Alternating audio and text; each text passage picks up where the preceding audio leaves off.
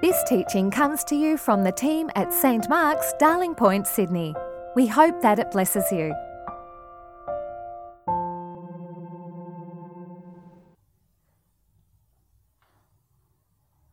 The first reading comes from Matthew chapter 6, verses 25 to 34.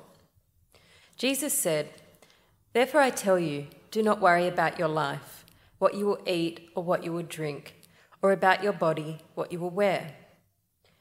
Is not life more than food, and the body more than clothing? Look at the birds of the air. They never sow, nor reap, nor gather into barns, and yet your heavenly Father feeds them. Are you not of more value than they? And can any of you, by worrying, add a single hour to the span of your life? And why do you worry about clothing? Consider the lilies of the field, how they grow. They neither toil nor spin. Yet I tell you, even Solomon, in all his glory, was not clothed like one of these. But if God so clothes the grass of the field, which is alive today, and tomorrow is thrown into the oven, will he not much more clothe you, you of little faith? Therefore do not worry, saying, 'What will we eat?'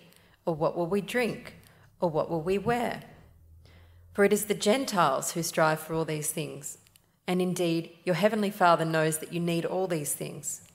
But strive first for the kingdom of God and his righteousness, and all these things will be given to you as well. So do not worry about tomorrow, for tomorrow will bring worries of its own. Today's trouble is enough for today." Hear the word of the Lord. Thanks be to God. The next reading is from Philippians chapter 4, verses 4 to 7. Paul said, "Rejoice in the Lord always. Again, I will say, rejoice. Let your gentleness be known to everyone. The Lord is near.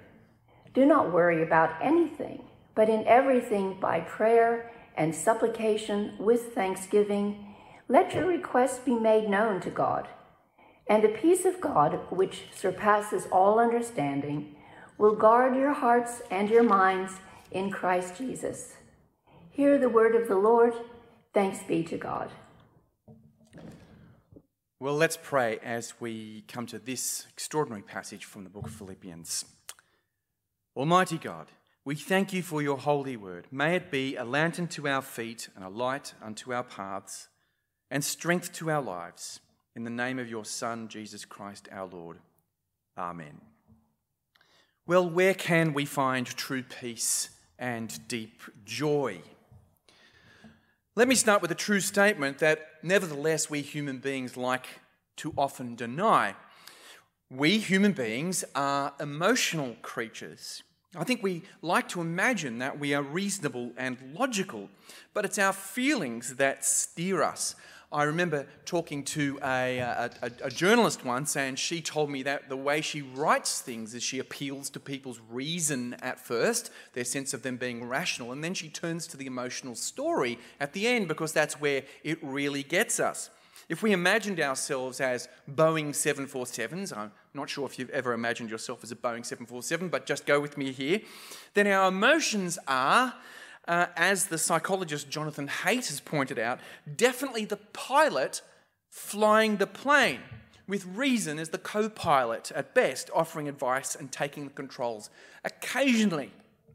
And during some time off this week, I reread the great stories about Sherlock Holmes, the famous detective.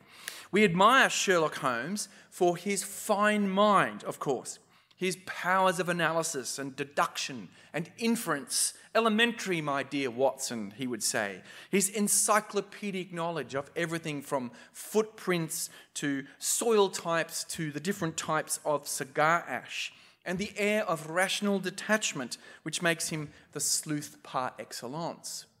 And yet, as you read the stories, you recognise that the author, Sir Arthur Conan Doyle, has painted Sherlock Holmes as a moody and lonely character given to long bouts of depression and addicted to injecting himself with a cocaine solution. The biggest mystery in the books is in fact Sherlock Holmes himself, a genius who cannot master his own emotional life. And in that, Sherlock Holmes is as human as every one of us. We pursue experiences and professions and relationships because we believe that they will make us feel a certain way, whether that is accomplished or fulfilled or satisfied or happy or however we term it. But our feelings, happy or sad, come to us from some strange place that we don't control. Sometimes this is because circumstances happen to us that make us feel a certain way. We have experiences. That's why they're called experiences. They come to us from outside. An accident, a broken heart, a grief, a pandemic. Sometimes it's just the chemical balance of our bodies, or the imbalance, you might say. It is just who we are that we feel the way we do. All this means that human happiness is elusive and ephemeral. We cannot live happily ever after. We cannot guarantee that, because the only things we know for certain are that disease and death are coming for us, along with other experiences that we cannot control. And that gives us a good reason to worry. We can only approximate happiness if we shut that thought out for a while. Happiness is a form of escape on that reading. And for all our technological prowess and progress, we do not, as a society, appear to be more happy and less anxious than those who have gone before us. In fact, the opposite is true. And this is all without adding a pandemic into the mix. So where might we find true peace and deep joy? Now, any amateur psychologist will tell you that you just can't tell someone to be more happy or less worried. Buck up, cheer up, put on a happy face. We cannot simply control these by an act of the will or think them away. That's why so often in the search for this elusive peace and joy, we resort to substances. But when we turn to Philippians chapter 4, verse 4 to 7, don't we see Paul doing exactly this? He says, rejoice. And then he says, don't worry. Picking up what Jesus himself has said, don't worry. And at this point we might say, Paul, this is greeting card level advice. It's not much better than those Depression era songs. The sunny side of the street, put on a happy face, you're never fully dressed without a smile. In which case we might find verse 4 of chapter 4 of the letter to the Philippians one of the most crushing verses in the Bible, especially if you're feeling bleak, especially if you're in the grip of a depression of some kind, as so many people are. It just seems too peppy, too impossibly optimistic, too full of fake it till you make it denial of reality. But we need to look more closely here, because in these verses, Paul gives us a frame for our experience, a frame for our turbulent emotional life, by giving us two profound realities and an extraordinary promise, which help us to know true peace, true joy.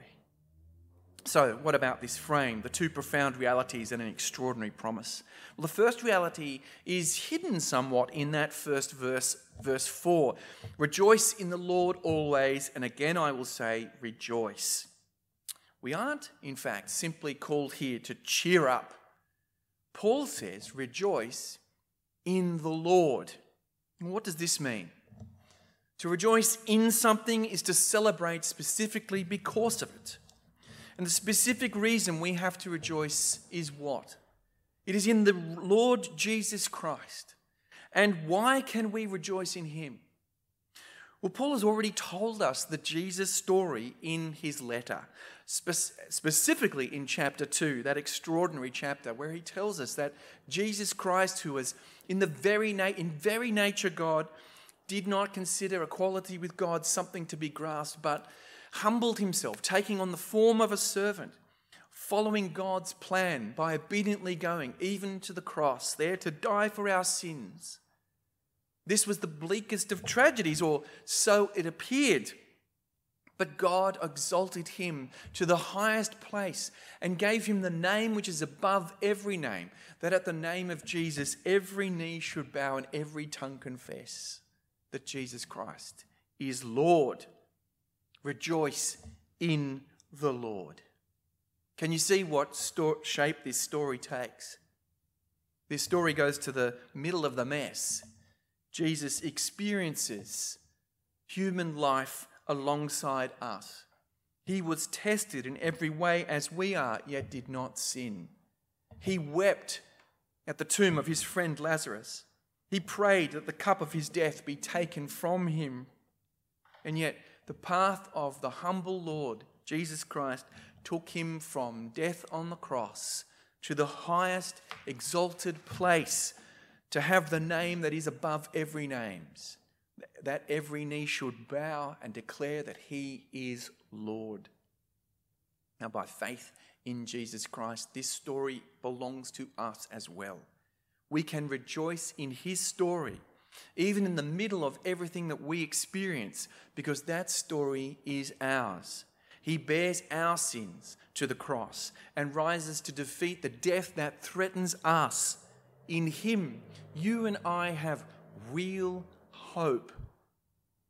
Now, I'll come back to hope and how crucial hope is a little bit later, but let me tell you now the second profound reality. That first reality, the humble Lord, we rejoice in him as Lord. Well, the second profound reality that Paul mentions in these verses is that the Lord is near.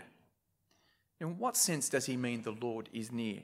Paul could mean that Jesus is coming soon. We are to expect his arrival, his return in a very short time. He's near in time. The end of all things is nigh.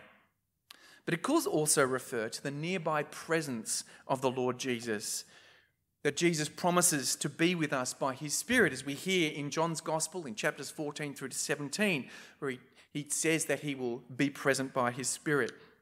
This language is very common in the Old Testament, the language of God living with his people. And in Psalm 145 we hear that the Lord is near to all who call on him, to all who call on him in truth. In Psalm 34 we hear that the Lord is near to the brokenhearted.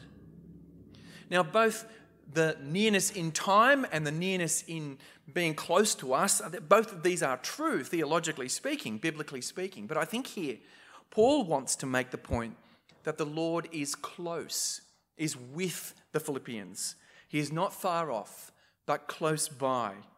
We are not ever alone. We are not forgotten or overlooked. The Lord is with us. So these are the two great realities for the church. The Lord is near.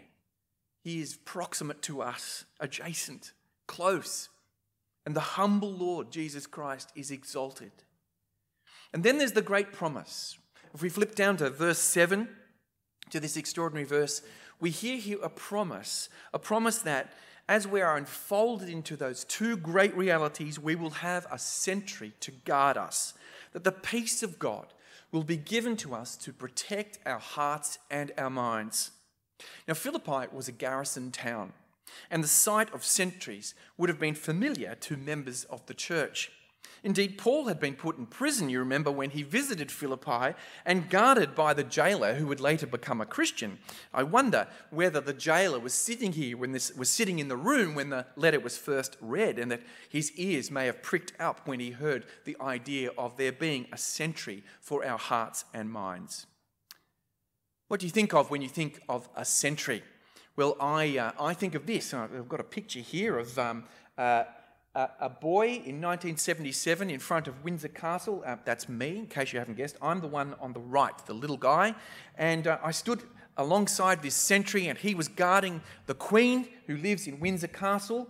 And then we asked him, I've even got my own gun there. I'm not sure if you'd be allowed to do that now. But then we asked him to move away, and I stood in the box there as a sentry protecting the Queen, and the Queen was never safer back in 1977 with that fearsome sight. Now, this would have been a familiar sight in the city of Philippi as a symbol of the Pax Romana, which wasn't peace in the sense of an agreed peace between warring parties, a treaty, but peace because Rome was in charge and had put an end to all opposition. The peace of God in Jesus Christ is like that, only greater. It is peace because all that opposes God and his people has been defeated, because Jesus is triumphant, because he has that name that is above every name, and because every knee will bow to him as Lord. So how does God's peace now stand as sentry over our hearts and minds in Christ Jesus? Well, this peace, the peace that is declared in Jesus Christ, is so great that it surpasses our understanding. It cannot be prescribed in a pill or drunk from a bottle or achieved through a technique. It comes down from above. And well, we may wonder at it that God would forgive us our sins. Why does he do that? How does he do that? It is extraordinary. It surpasses our understanding. And yet in that peace we receive a real restfulness, a deep sense of being reconciled to God, the ultimate protection. We're at peace with God because God has made peace with us through the death of his Son. We live now in God's peace because he has won a victory for us over sin and death and everything that assails us. And in that peace, our hearts and our minds are protected from all the uncertainties and doubts that we have. It is not that our anxieties magically disappear, but that we are protected even from them. As we lie awake with our thoughts racing, worrying what will become of us or of those we love, raking over the coals of our failures and regrets and disappointments, feeling terrible about our sins, know this, that God's peace is given to you so that you don't need to be anxious, so that your heart and your mind are protected. In Christ you see that God knows what it is like to be you, and yet God's peace has the last word. It stands sentry over you. So these are our two realities and our great promise that stand that become a great frame for us, a great place for us to live. And so with these two realities and this one great promise, we can see what Paul now is asking us to do when he asks us to rejoice. He wants us to rejoice. He wants us to be gentle. He wants us to turn our worries into prayers. So first of all, let us rejoice. This is not a command to have a different mood, but to remember the joy that we have in Christ. Christianity is something completely realistic. It is not a fantasy. It is not in denial of the harshness of reality. Paul has spoken openly about his own sufferings and about his disappointments and about his longing for the Philippians, and he's talked about the sufferings of the Philippians in this letter. He isn't now overlooking these and saying, put on a happy face. What we can't see now is the tears that smudge the ink on the original copy of this letter. But in Christ, we have a hope that makes it possible to rejoice even when we're in the midst of trials and trouble. We have available to us a joy that does not deny our tears or our fears, but says to us, these are not ultimate. Life may be tragic, but in Jesus Christ, it is not a tragedy. The key to true joy, then, is hope in the Lord. So let us, you and I, practice our joy tuned to the key of hope. Christians will shed tears. Christians will lament. But we should never be a gloomy lot. We ache with longing that the world and we ourselves are not yet right. And yet we rejoice that one day these things will be put to rights, including we ourselves. And this is something we are given one another for, to remind each other to rejoice in the Lord. It's why this period of separation has been in particular difficult, I think, because we haven't been able to gather in order to remind each other to rejoice. It's why Christians have always been known as those who sing, even in dire circumstances. Paul and Silas Back in Philippi, when they brought the gospel to Philippi, when they were sitting in prison, do you remember what they did?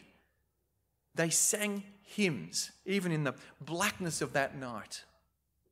As Charles Wesley puts it in a hymn we're going to sing a little bit in a little while, rejoice in glorious hope.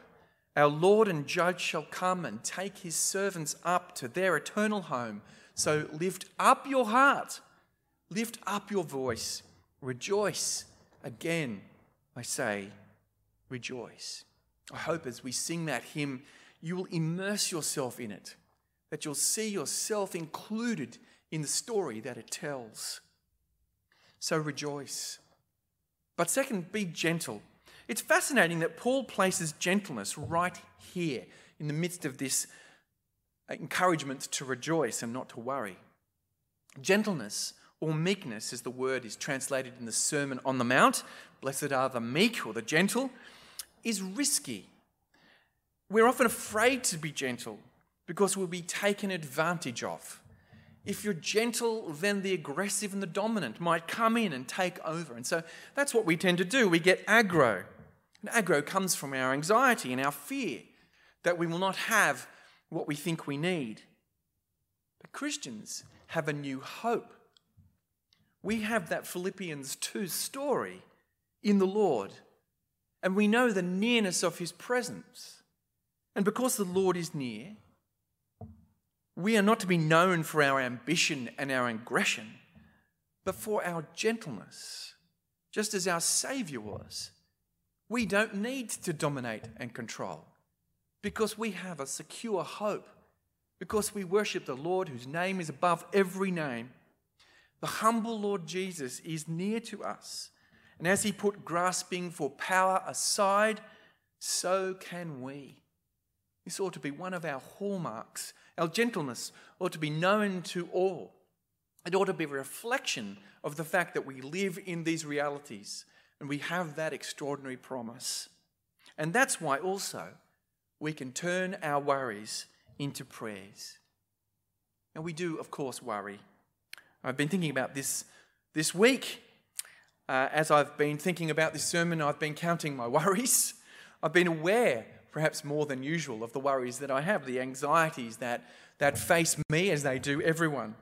But Paul says here, in everything, by prayer and supplication with thanksgiving, let your requests be made known to God. It's not a concealment of worry, is it? It's not a denial of those things that surround us or try us, but it's rather turning them to God, turning them into prayers, converting them into something else, taking them to the Lord in prayer. As Peter puts it in 1 Peter 5, verse 7, one of my favourite verses, cast all your anxieties on God because he cares for you. Do not let then worry and anxiety get a grip over you, but take them to the Lord in prayer. We are sometimes afraid, I think, that our requests are too piddling, and sometimes we're afraid that they are too impossible, and so we don't pray. When I sent a text to people just a few weeks ago asking how I could pray, a number of people, very unselfishly I think, said, oh, look, there are people who need more prayer than I do. But I think the mistake here is that we imagine that God has a sort of limit of prayer that he can cope with, or that he thinks our needs are too insignificant.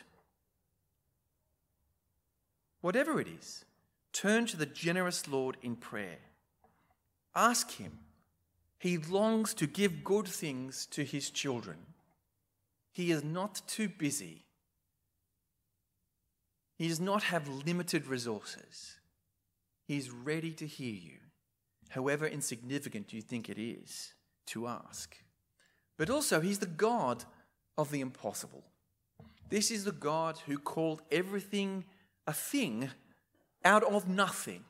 This is the God who raises the dead.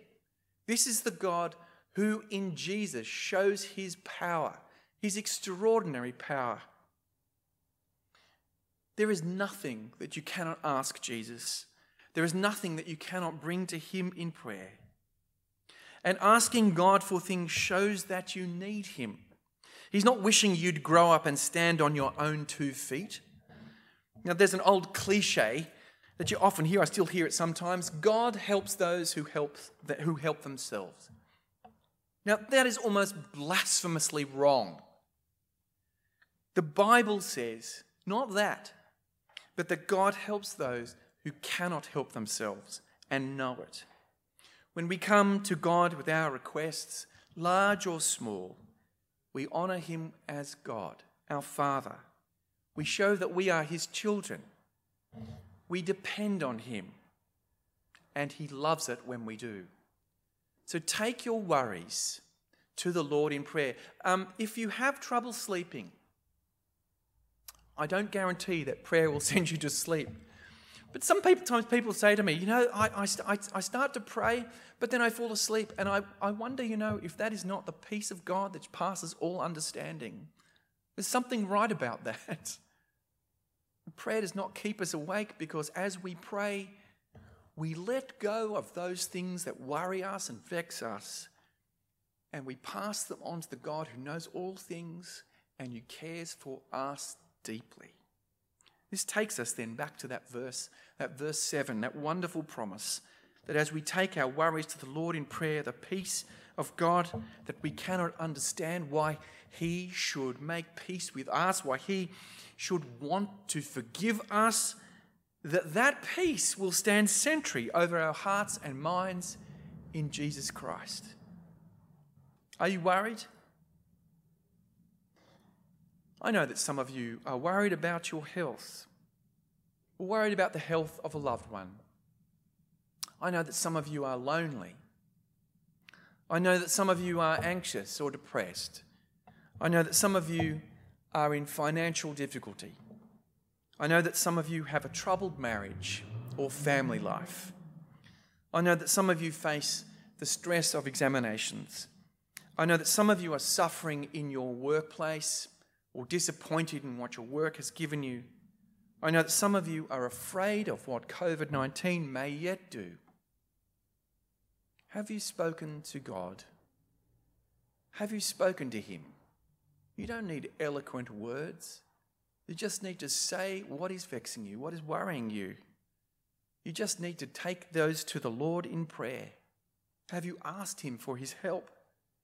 Because in the very act of asking for his help, we step into the realities that he has made clear to us.